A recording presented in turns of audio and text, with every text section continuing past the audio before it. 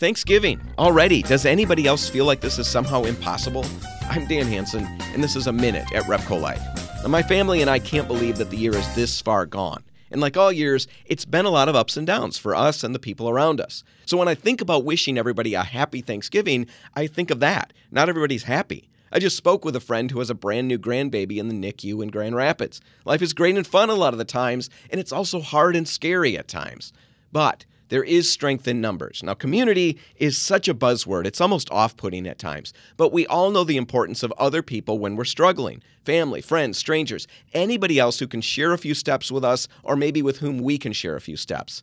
I'm thankful for the people around me. They're a constant source of strength, and I'm praying that in this upcoming year, God will work in me and make me more aware of the needs around me and braver to step out and meet the needs I can. So from all of us at Repcolite, happy Thanksgiving. I'm Dan Hansen, and that's A Minute at Repcolite.